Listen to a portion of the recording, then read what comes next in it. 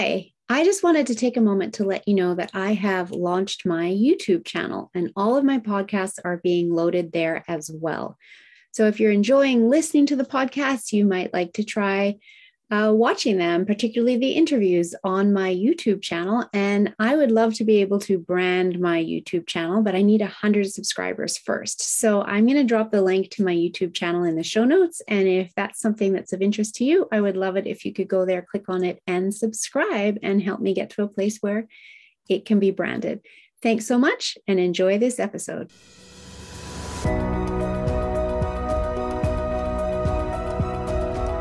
Imagine getting up every day full of energy as if you were in your 20s again. What would that be like? What would that be worth to you? What is your health worth to you? Think about it. Your health isn't everything, but without it, everything else is nothing. And yet too many of us are taking it for granted until something goes wrong. No one wakes up hoping to be diagnosed with a disease or chronic illness. And yet we've never been taught how to be proactive in our health through our school system or public health. As a registered health coach and integrative health practitioner, I believe it is time this information is made available to everyone. Combining new knowledge around your health and the ability to do my functional medicine lab tests in the comfort of your own home will allow you to optimize your health for today and all your tomorrows. Don't wait for your wake-up call. Welcome back to the Don't Wait for Your Wake Up Call podcast. My name is Melissa Deely. I am your host, and I'm super excited to be bringing you another amazing guest today, Carrie Castle. Welcome, Carrie. Thank you, Melissa, for having me. Very, very honored. Thanks.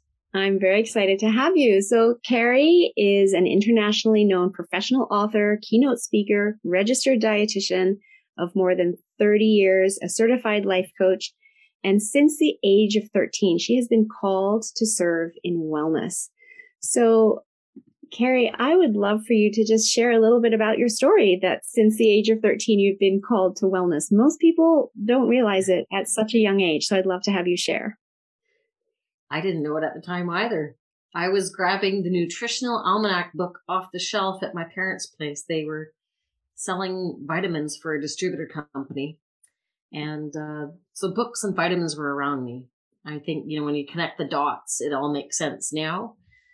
And while my friends were reading Vogue magazine, I was reading Nutritional Almanac, and I actually thought that was normal. And it was fast forward, sitting in a biology class, Biology 30, and I knew about these vitamins that were being taught about. And my girlfriend from behind whispers, "How do you know that already?" And I thought, "Don't you know that already?" So apparently not. So I, again, thought it was normal. And it sort of made me realize, oh, if I have a natural interest for this, maybe I explore alternative medicine, and ended up in alternative medicine. And it was there that I would start asking a lot of questions. And how does that vitamin work? And I just had such a strong curiosity. And it led me to becoming a dietitian. So I have a great background in terms of alternative and non-alternative medicine that I combine. I think it's kind of unique, but at the same token, I'm very, very passionate about it. So I don't know if it's so unique, or I just feel that I've just been pulled in the right direction. Well, I can absolutely feel your passion, and I love that. And I love that all around background that you have, right? Because we now know the body heals best when we're looking at the whole body, not just one piece of it. And so having that well-rounded background allows you to, give so much more to your clients as a result. Definitely. In fact, I didn't feel that it was well-rounded. Summers around hitting 40, I hit perimenopause and felt that what I was giving in terms of my nutrition and both backgrounds, I thought were having a wonderful impact. But then when I was going through my own, call it ailments, I realized, oh, there's some missing pieces. And until you're going through things, you don't have a white picket fence, you realize, oh, there's other things within the curriculum. So it was actually throwing on a life coach hat. I became a life coach as well. Then I discovered all this, the treasure trove of missing tools. And when you mentioned whole in terms of addressing things within a person. I'll give you an example. Mm-hmm. Let's say somebody came to me and they have emotional eating, and it Mm-hmm. might be sugar, which we might talk about here today. Yep. And if they have an emotional eating, maybe it's connected to they had a fight with their spouse, a teenager, and that's a trigger, and they don't realize this emotional connection. As a dietitian, I was maybe able to say, thou shalt not eat sugar or some sort of messaging like that, but not addressing the emotional piece and connecting it to relationships was a missing link for me. Now I have the tools to be able to bridge the two and get to the root of the problem or the challenge or the situation. And that now is holistic to me. And I do that by assessing 4 main areas of your life, which is health, career, relationship, and time and money. Mm-hmm. Like 4 wheels on a vehicle, you don't just check the balance on one. And if you're overinflating one or underinflating another, your vehicle drives out of balance. So I look at the whole, as you said. That's great. I love that you said that. Well, I love how you've explained all of that. Great analogy with the 4 wheels on the car and, looking at all 4 aspects of someone's life in helping them overcome emotional eating. Because you're right, there are triggers that cause it that they may not be aware of until they work with someone who can help them unpack it, peel back the layers of the onion, right? And so I love that you do that, because when I started my work guiding people on their healing journey, it was for the same reason, right? I had experienced going to a naturopath, and it wasn't actually for me, it was for my kids, but figuring out their food intolerances, being told not to eat these foods, and then that was it, right? I was able to do that for my children, but it made me think, well, what if it was me?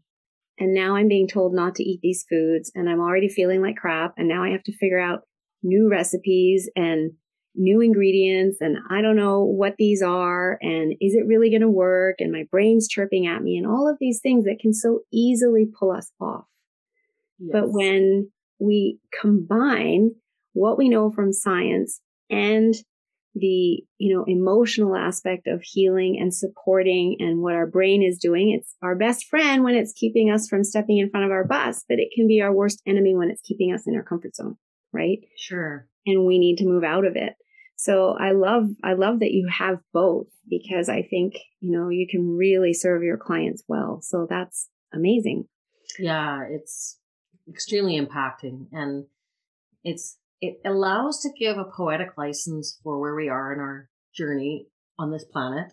Mm-hmm. I mean, from multitude of, we could look at the pandemic, we could look at all sorts of things to explain that, but we have a subconscious and a conscious brain, and you're alluding to that. I'm sure you're very aware of it as well, that our subconscious makes up 95% of our brain, and our conscious mind makes up 5 to 10%. So we have all this DNA and ancestral and mechanisms that are happening. In other words, we don't have to think about breathing. It happens automatically. But if I stop and think about my breathing with my conscious mind, I can change it. And that subconscious is so in touch with all internal mechanisms. Do you have enough food on board? Do you have enough nutrients on board? And it will make adjustments accordingly. And if we're not understanding how to work with that, I believe that's where we slip and fall. And it's not a fault of ours that we weren't taught this. 100%. And most diet programs, ironically, because we might talk about my book, for instance, which is called The Domino Diet. Mm-hmm. Please let me elaborate on that when the time comes. Definitely. Most diets don't equip us with the mind part. Yes. They set us up to say that willpower will be enough, but it really is not unless you understand how to collaborate the 2 brains that we all carry. And we're new on the planet of having abundance. Mm-hmm. We didn't have that before. So all of or many of us have an upbringing with scarcity thinking and lack thinking, such as eat everything on your plate. Yes. That there's starving children in the world, which didn't solve anything by eating everything on your plate. But unfortunately, our ancestors only knew that type of thinking to pass down to us. And now we have stores in every corner. You can buy 2 for 1, and we have abundance. But so we're new to that. So understanding how to work with that, I think, is so key in setting goals with the conscious mind. So true. I love everything that you've said there. And I use that same analogy of, your parents told you to eat everything on your plate because there's children starving in Africa. And when I'm referring to it, it's usually around food sensitivities that we've lab tested to see what they are. And the person's like, well, it can't be that food. I've eaten it my whole life. But what's happened is because they kept getting told to eat it as a child, and they were probably saying, I don't want to eat it.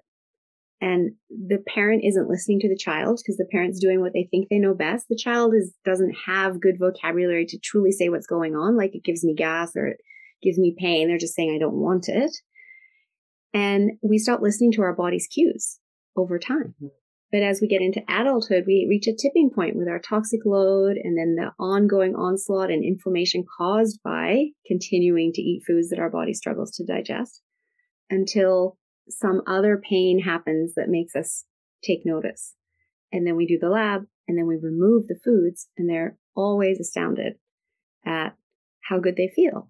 And it doesn't mean we have to remove them forever either. It's just removing them long enough to allow the digestive system to be healing and the inflammation level to be coming down. And I don't know if you talk about this in your book, but our microbiome is individual to each of us, as individual as our fingerprints. And so to your point about diets, so often we're looking at the diets because the magazine on the shelf at the checkout counter says, I lost 30 pounds in 30 days and you can too. And then we try to follow it. It worked for her. Why won't it work for me? And then it doesn't. And then that can lead to more emotional eating because now we're beating ourselves up that we're a failure. And it's not that we're a failure. It's that our body is different to that person's body. And that diet isn't necessarily going to work for me. Yeah. I have so many analogies as you're speaking that we know which one do I pick. To a degree, I mean, we're 6 billion or so, whatever, 7 billion people running on this planet with hearts and digestive systems and brains. So to me, it's sort of like having a house. We have walls and a floor. That's a foundation. That happens for almost every home except for maybe a teepee and an igloo, but just bear with me for a moment. Yeah. But within the home, we have different size rooms and paint colors. And so there is some customization within that, but there are some foundational principles, period. Absolutely. Our brains require a certain amount of nutrient, our bone skeleton. We all walk with a skeleton, both men and women. There's some stereotypical things such as women need more calcium. No, men have a skeleton as well. So there's a little bit more tweaking required in the customization of what you just described, microbiome or otherwise.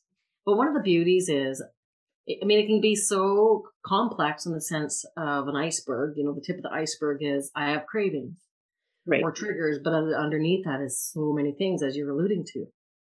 And if we could pause and just really dial into our intuition, pause and understand, which is part of what I really focus in the book, is being able to breathe and switch into the parasympathetic system, which I call the R&R system for simplicity in the book, versus being in fight-flight response, which is our knee-jerk trigger primary response nowadays anyway.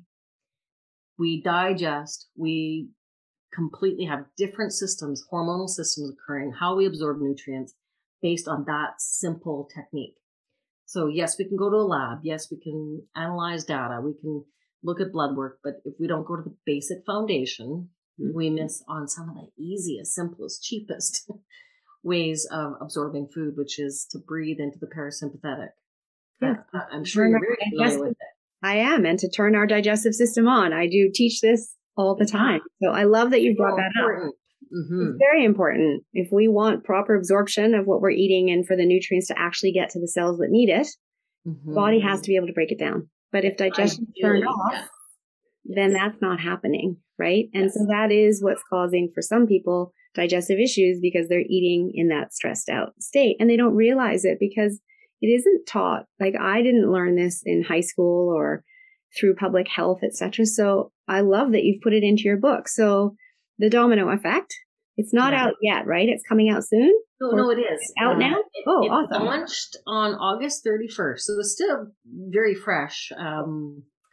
And it's hit bestseller. So yeah. Congratulations. It's called the Domino Diet. A lot of me wants to explain that word diet because it has a negative connotation. And I actually fought with the title that came to me in the middle of the night. You know, one of those things that occurs. Yeah. Right. I actually seen these dominoes happening in the middle of the night, and makes me sound a little bit woo-woo here, but that's what happened. And I argued back and forth with, I don't want the word diet. It's negative. And then something told me to go back to the original meaning of it. Right. And it downloaded for me, oh, I know what that is. And so nowadays I'm known as what's called the Dieta Diva. Why? Because the word diet comes from the origin dieta, a Greek origin word dieta, which means a way of life. And it's only in the last, 3 decades, maybe 4 decades, that diets have become what we call fad diets, programs, off-kilter, sacrifice, guilt cycles. But that wasn't the intention of the word. And wouldn't it be nice to bring it back to be a way of life where it isn't so mixed up and it isn't guilt cycles? And so I think you were alluding to that earlier, that we get on this track and then we don't do well and then we feel guilty for it. So if it was set up simply, and we could go to breath, and we could go to our thoughts, and we could actually still enjoy chocolate, but just not portion distortion of whatever that case might be, we could have it be a way of life. And so I just love the concept of the word diet now. So it doesn't have a negative connotation to me. And I feel like I'm actually a dietitian on a mission to bring back the true meaning of the word diet and put the heel back into health, because health itself has become such a chopped up word. Young girls think it's looking at a certain way as Hollywood dictates or Vogue magazines would dictate. Those same magazines at the checkout counter dictate. Exactly. Yeah. Yes. And nobody has a degree or the background in science. It's a lot of anecdotal information. And yet it's educating a lot of our young people. And that becomes the notion of health. Instead of let's breathe and pause actually at meals and not have the news happening and anything that puts us in fight flight. So let me just address for a second. Us running from a mammoth or fighting with our spouse or fighting with our teenager or driving in traffic while eating is no different to the body chemistry. And as you've taught your clients from what I understand here, that's not a recipe for any digestion and absorbing of nutrients. So then we go and find supplements and all sorts of other things to try and cover up, Band-Aid, what we could just so easily do, and maybe become creatures of default into the calm parasympathetic system, where another set of hormones exists where diseases would lower, more serotonin comes in, and it would offset cortisol, which is in the fight-flight response. And we would probably fill up quicker, not need as much food, not need as much chocolate. So it's like the domino effect in that direction just by breathing. And absolutely have true. I said this enough? I repeat it a lot because I'm just so passionate about it. And I absolutely love it. And everything you're saying, I agree fully with. And to your point about the hormones coming in, when we slow down, we're giving our leptin hormone, which is our fullness hormone, that time to tell us we're getting full. Yes. Right? Yes. Which also ties into sleep, which is also from the serotonin. Yeah, it all ties together. It all ties together. I love your comment, portion distortion there. And I also want to say, so somebody said to me once about the word diet, the way that they had justified it in their mind, because, as we're creating habit change, etc., we do in that process need to create mindset change, right? And we've got triggers that cause us to act one way. And so then we need new triggers that cause us to act another way. And that will often come with having a different mindset. So she said diet is simply, did I eat today? Right? And that was a good one for her because that was somebody in the corporate world that would have, her breakfast, trying to eat healthy, but have her breakfast at like 6 a.m. in the morning and leave and go to work and work and not ever slow down for lunch. Right? Yes. And then, get something for dinner at 8 or 9 o'clock at night and then try to go to bed on a full stomach. Right? Yes. And so it's not only about what we eat and if we're in our parasympathetic nervous system when we're eating, but it's also about the timing of our meals and not eating immediately before going to bed and then going to bed while our body's still digesting. That's negatively impacting our sleep. Or going too long between meals, or the flip side of eating too often. Now, yes, there are certain groups that might need to eat more often than others, but in general, the timing of when we eat matters as well. Yeah, or there are work scenarios where, it's not easy to slip off and have a snack, but understanding food digestion accordingly, if you're a kid in sports or you're an athlete, period. If you understand food digestion, you can fuel your body for that sport, but not too much. There's a lot of fine tuning. So I do talk about it in the book, how carbs digest proteins and fats and fiber. And then you can really customize your meals accordingly. And I think we're not taught that, but I think it would be really, really key, especially in the corporate world you just described. I just hopped off the phone before coming on with you here, and a gal who is having heartburn, a lot of heartburn. And really, when we get down to it, it's the coffee on the empty stomach in the morning. And I'm not saying no coffee, but to have something small, she says, I can't have breakfast. Well, sometimes that word is daunting. Because we don't have the time, we're saying in our minds, but we can begin small. We can begin having something to buffer. So we could otherwise come down to the choice of, well, do you want your coffee or do you want your heartburn later? And now I'm willing. If I have to give up my coffee, now I'm really willing to play ball. So it comes down to that customization again. But your intuition's probably telling you. She was really hearing a small voice telling you, maybe you should eat a breakfast. Maybe you should eat a breakfast. Right. And the thing with our wonderful intuition, it's never booming or loud. Right. It's when it's subtle. But pay attention. If you pause, you'll hear it. Right. And then, some people just want that support of what their intuition is telling them through seeing an expert like you, right? Because they haven't heard it before, and now all of a sudden they're hearing it and they're just doubting themselves.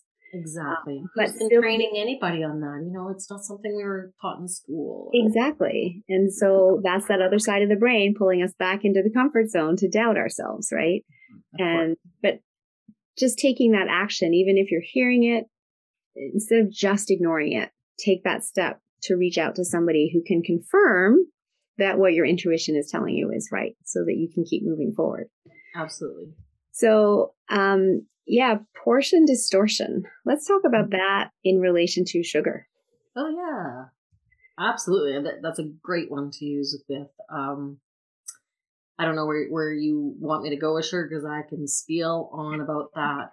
But what I will say from a dietitian's point of view is, unfortunately, out there messaging is so confusing. Yes. I mean, our bodies, A, need sugar. Yes. B, we convert so many foods to sugar in our body. Yes. Be it from grains, be it from fruit, be it from even milk and milk products. There's a plethora of ways that we convert to sugar in our body. And if we were to say, I will eat less sugar, that subconscious brain is listening, and it does not like that messaging, because it is busy trying to pump your heart, inflate your lungs, your digestive system, feed your brain, and it is 24/7 autopilot doing that. And as soon as it dips down that we're not getting enough food supply, it'll make for cravings quick like. And then we're berating ourselves because we're craving sugar. So I always like to premise the point that it's not about a negative about sugar being a fuel, as much as your vehicle needs the gasoline and you put it in the tank and you fill it up. But what happens when you start to fill it up to the point of full? Overflowing. It overflows. Or I like to use the analogy with tires, because I do talk about the 4 tires on the vehicle. If you take that air to the tire and you obviously need it, or you're not going to drive anywhere. Take the air to the tire and overfill it, and it could burst, or there's damage, or it drives your vehicle out of balance. So honestly, it's the same analogy. You need some sugar, not too much. And that is so different for everybody. Mm-hmm. You're an athlete, you're a couch potato, you're a desk worker, you're a postal worker. It is so different for everyone that it does require some customization. At the very end of the day, it's It's never, if it's a sugary food, it will enter your digestive system and probably only last within about 5 to 30 minutes. I wouldn't even say 30 minutes it's a bit of a stretch. And it's not even about the sugar so much as it's the insulin that's required to have that sugar go into our cells, like a key that opens the door to our cells. And insulin is a fat storing hormone. So it's kind of a double whammy when we're overdoing portion distortion with sugar or fat or protein or carbohydrates, period. So that's my introductory spill on sugar. If you have specifics about that, I'm happy to answer that, but it's really important that I don't premise it that it's negative. No, I totally understand. And I fully agree with you that, the body needs the sugar. It's converting it to glucose. It's taking it to the cells that need it, etc. But it is the portion distortion because we have so many people that are going down that path to being type 2 diabetics because of that insulin response and then the body becoming resistant, right? So I would love you to talk to, are there, good sugars and bad sugars, for instance, that you would like to share with the audience, or better sugars? I think that's what people would like to know is we need sugar. We don't want to avoid all sugar, but what sugar options are better than others, for example? At the end of the day, one of my specialties is in diabetes.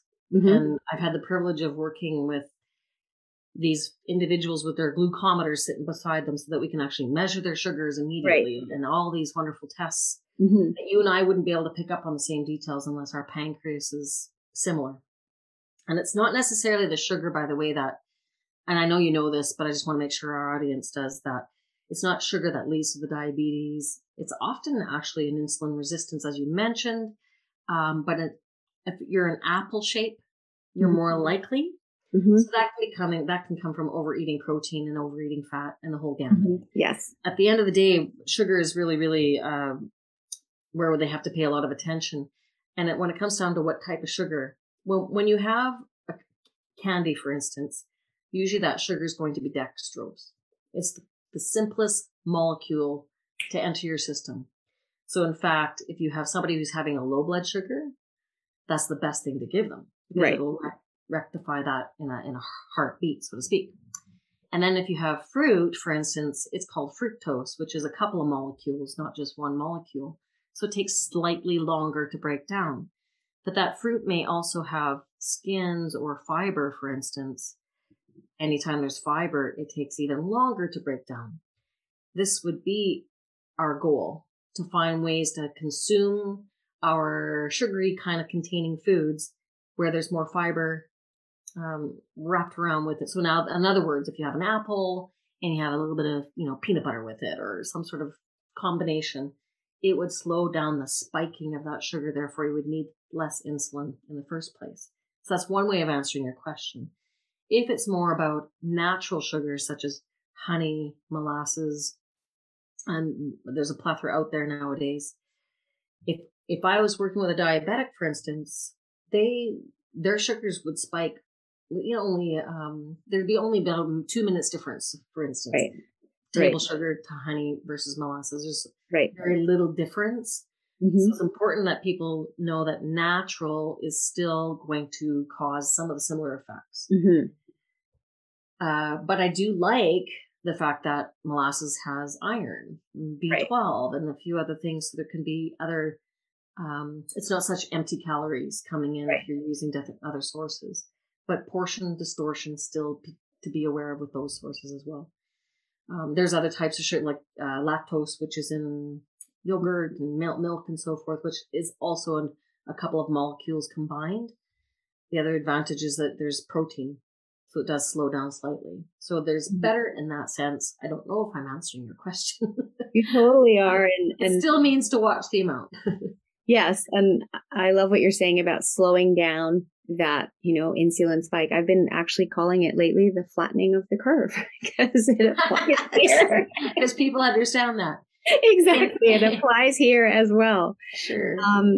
Can you talk to sugar alcohols at all? Yeah, in sure. terms of yes. Better or good options, bad options, or are they all the same?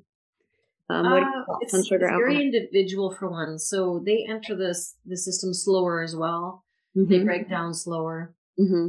Mannitol, sorbitol, anything that ends in all usually is something, if you look at the Yep. label, an indicator. But for some people, it does cause stomach problems or digestive issues. Mm-hmm. So let's just say that you found a protein bar and it says, low sugar of some kind. You know that by looking at the label, it says, 2 grams of sugar, which would be considered low. But looking at the ingredient list, it may have alcohol, sugars, Mm-hmm. and many haven't made the connection. Oh, that's why in the morning I have stomach issues, if say that's when they consumed it. So I always like to warn people that it's not going to give you a fuel source. So you could feel sluggish later. Pay attention. Mm-hmm. And number two, digestion for for some, not everyone, it can be an issue. For my diabetic clientele, it sometimes is worth it because the protein combined, they get a sweet flavor, get rid of some of the cravings, Mm-hmm. but there's still calories and there's still consideration that way. But it's not a terrible option. I just wouldn't call it my only go-to Right. for that reason. What is your go-to for diabetics? What do you recommend? I would work with them first in terms of, and a lot of this discussion is called the glycemic index. It's probably Right. something you've heard. Mm-hmm. It weaves in and out. It's very popular in Australia, for instance, but in Canada and the US, it weaves in and out in our dialogue. But generally, I like to combine things. So if you're having a sweet craving, if it's chocolate, uh, I would probably just suggest good quality over quantity. Right. Go for good quality over quantity. Sometimes, in fact, it'll save a second helping by having one good square chunk of good quality chocolate, dark chocolate. Yep. There's antioxidants, some good things about that. There's Mm-hmm. nothing wrong with that. Right. It's when it turns into the whole chocolate bar. So Yes. that would be one avenue if I'm working with somebody who craves chocolate. Mm-hmm. For somebody else, it's just, I'm looking for sweets. I first would look at, are you spacing your meals too far apart? Have you had enough carbohydrate intake in your day? Because you'll start craving sweets because your body's looking for that sugar. Right. So that's one of those. But if it's more of a trigger, it's not even about hunger. It's just a trigger. I usually will try to combine again if it's a trail mix even. Right. So I would take things like nuts, dried fruit, a handful of chocolate chips, something like that. Right. And make that batch last for quite some time into baggies. So that it's not a thou shall not. It is again a portioning, but it's done with more nutrients added in. I just poked a few more nutrients in. Raisins have more iron, so I'm looking at. It's possible that they're nutritional deficient, and depending on if I'm working with women or not, iron can be an issue. So these are some of the things that I'll try to twist together. So it's a bit of customization in that sense. Frozen grapes help some people because it takes longer, but it gives a sweetness, especially when you freeze them. Mm-hmm. Frozen half bananas, dipped in a tiny bit of Nutella. So these are sugar containing, but you can see I'm saying a bit of portion distortion of it being squished down there.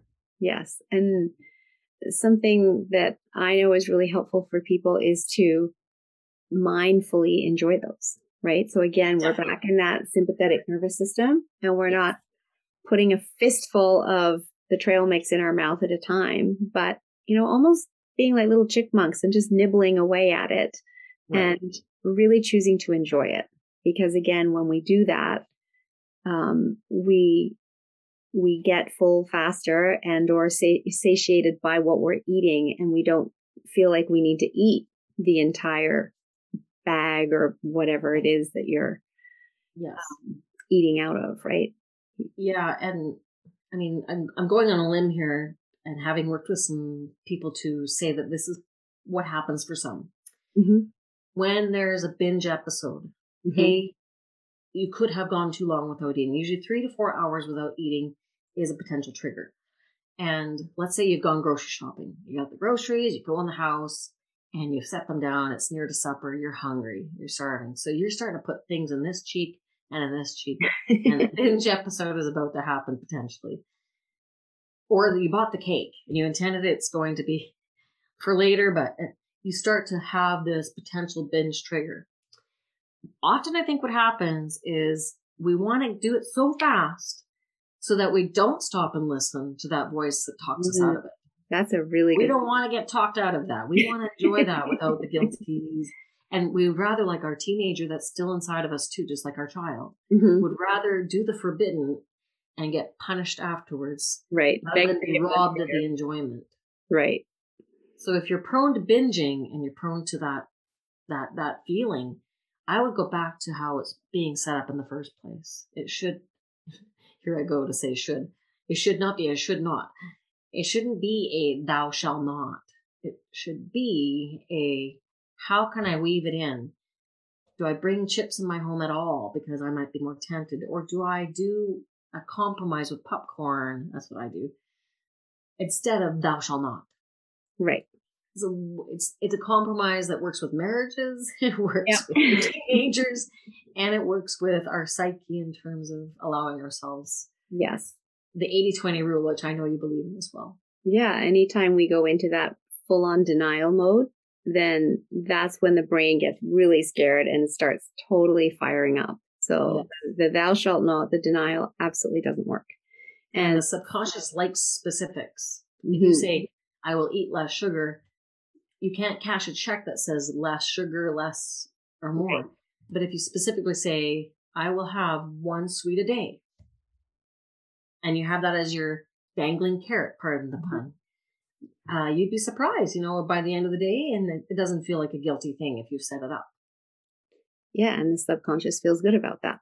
In fact, I often suggest as you have your supper, and before you put the plate in the dishwasher and so forth, while you are full, put your snack item on the counter that might be had, around 8 o'clock, depending on your supper time, depending on what you ate. And that's a whole different topic. Well. Exactly.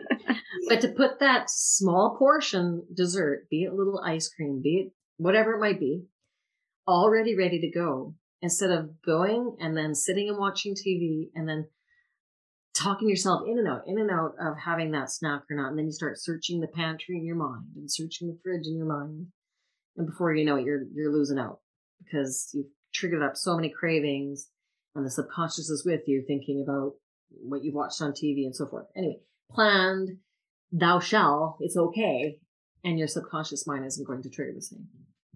Exactly. Because we know that what you focus on expands, right? So as soon as you start focusing on those images of the pantry or the fridge, then it's just going to keep getting bigger and bigger. But you're not going to focus on it if you've already know what you've had. You've told your subconscious, I'm going to have my one sweet, and it's set out and it's there for you. So I love that as a strategy.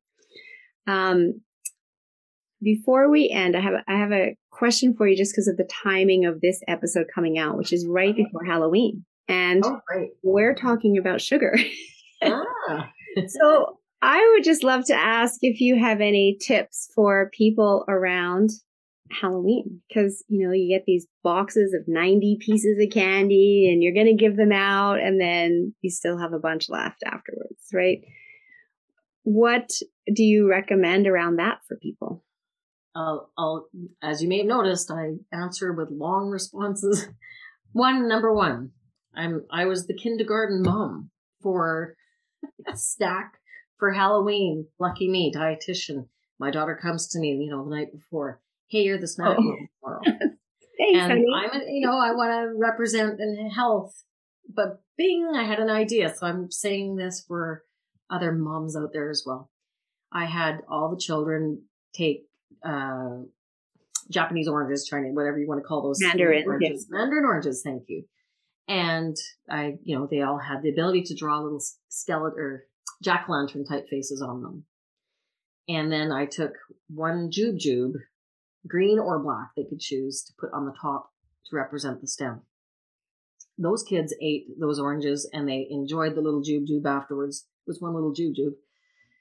Because they were part of the interaction and creating their own faces and they're showing and sharing. And it was such a download for me that it wasn't so much about the actual sweets. It's a lot of the hype. It's the showing and the kids. And ever since then, that's what we do in our household.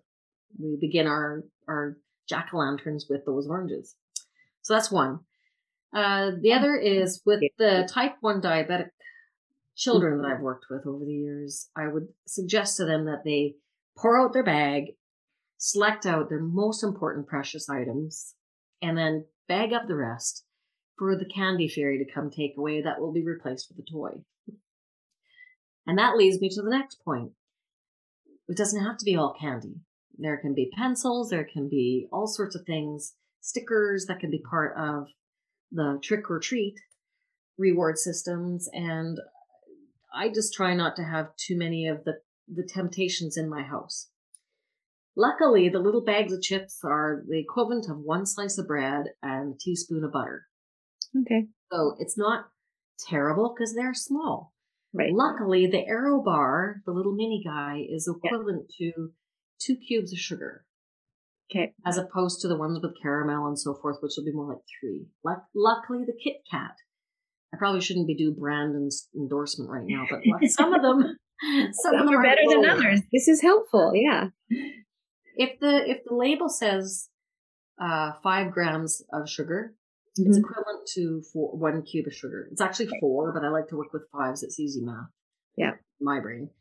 And so these little chocolate bars, the minis, are usually about 10 to 15. They're not the problem. Enjoy one.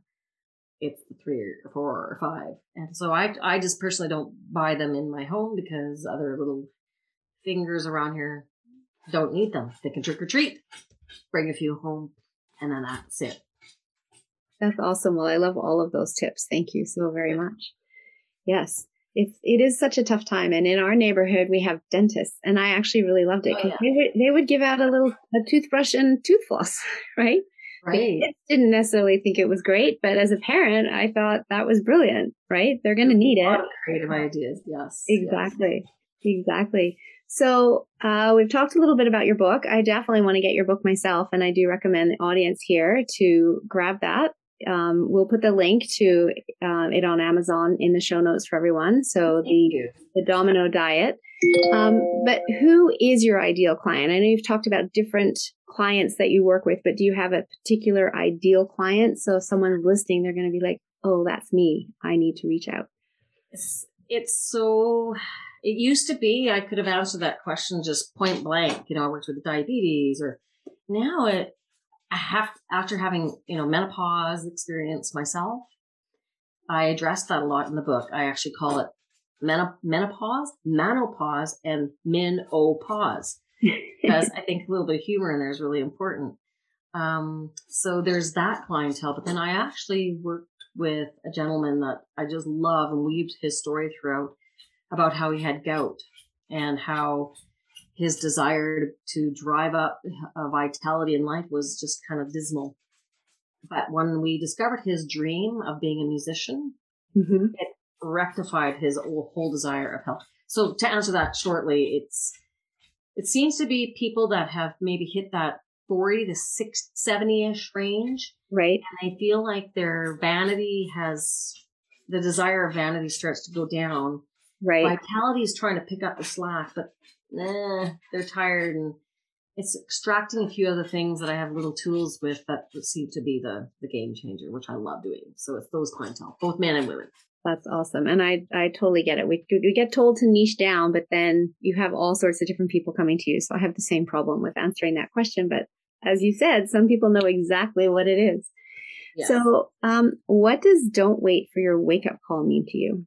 For me, the privilege, again, of working with so many individuals who were diagnosed after the fact, who were told, you had pre-diabetes, then there's diabetes. Once you hop over the fence, there's diabetes. We could talk about that. That's a different topic altogether. But the fact remains, as many of them would say to me, gosh, I wish I would have known. Gosh, I wish I would have not seen myself as invincible. Because it's a burden. It can be a burnout burden to think about every morsel that goes in your mouth, every activity that you do, taking food with you, what kinds of foods, measuring your sugars, medications. That's just one diagnosis. There's so many diagnoses. And there is this sort of, well, I'll wait until there's a panic, a fear, a reason to really dial into health. But unfortunately, fear only lasts usually about 6 months in terms of long-term results. And then we tend to go back into where you just described the comfort zone. Mm-hmm. So if I'm answering correctly, it's don't wait for the diagnosis. Trust me, it's regrettable for most people. There's only a few that would say, God, I'm so glad for that diagnosis because it woke me up. Right. But wouldn't it be nice to have done that beforehand? And I think if we just set it up simple and made it not so daunting, one step at a time, an 80-20 rule, one goal at a time, honestly, without guilt, we would probably climb that mountain a little bit more efficiently and quicker, and we'd achieve the summit, as opposed to making it as if we're going to quantum leap it. Right. I love that. And I agree with all that you've said there. If you can share with the audience how they can reach out to you. Oh, thank you. Yes. If you Google anything, the Domino Diet, you'll find me. Okay. Rare title. Basically, that's the best. I mean, I'm sure you'll be putting some links as well. My phone number. Yes. People text me. I have a website, thedominodiet.com. Domino Diet will pretty much help you find me. And I'm on Amazon. I'm apparently Ingram's, and the Canadian way of getting me on chapters and so forth is still being worked out, but Amazon is definitely one way. Awesome. Okay. And we will put your website and phone number, etc., in the show notes. So that's fabulous. Great. So people know how to reach you. And then just what would you suggest to someone, or a tip or a message to don't delay, start on your healing journey today? If you're waiting for Monday or New Year's or the next New Year's or the next year's, it's usually a paradigm and it has a lot of fear. The subconscious is listening and it wants to keep you in that comfort, as you've mentioned. But when you take a step, one step, drink more water, try a small breath, just one step, the subconscious starts to go, oh, you mean business. And you will begin to see other ones that are revealed to you very quickly. Going for a 10-minute walk out your house means you have to 10-minute walk back. You've just done 20 minutes. It's a simple experiment, if you want to call it an experiment, but beginning a step rather than waiting for the perfect. Perfection is a form of delay tactic in your paradigm world. So just begin a small step and then make the call, or then make the connection with somebody like myself to help customize. I love that. Thank you so much. I recently said something very similar. There is no best time to get started, but there is a perfect time, and the perfect time is now. Yes. And let me just say the best wording I used for myself, even in writing a book, was don't take perfect action, take massive imperfect action. Yes. Yes. That'll get you into progress. Exactly. I love that. Well, thank you so much for joining me here today. And thank you to the audience for listening. And look forward to having you back for the next episode of Don't Wait for Your Wake Up Call. Thank you for investing this time with me on the Don't Wait for Your Wake Up Call podcast. I'm so glad you joined in. If you can take 2 minutes to share this episode with someone you think can benefit and have a positive impact on their life, that would be wonderful.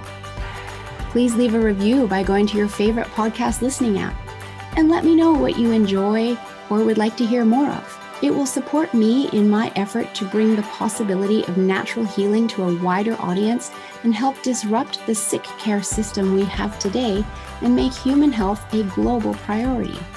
Health is your true wealth.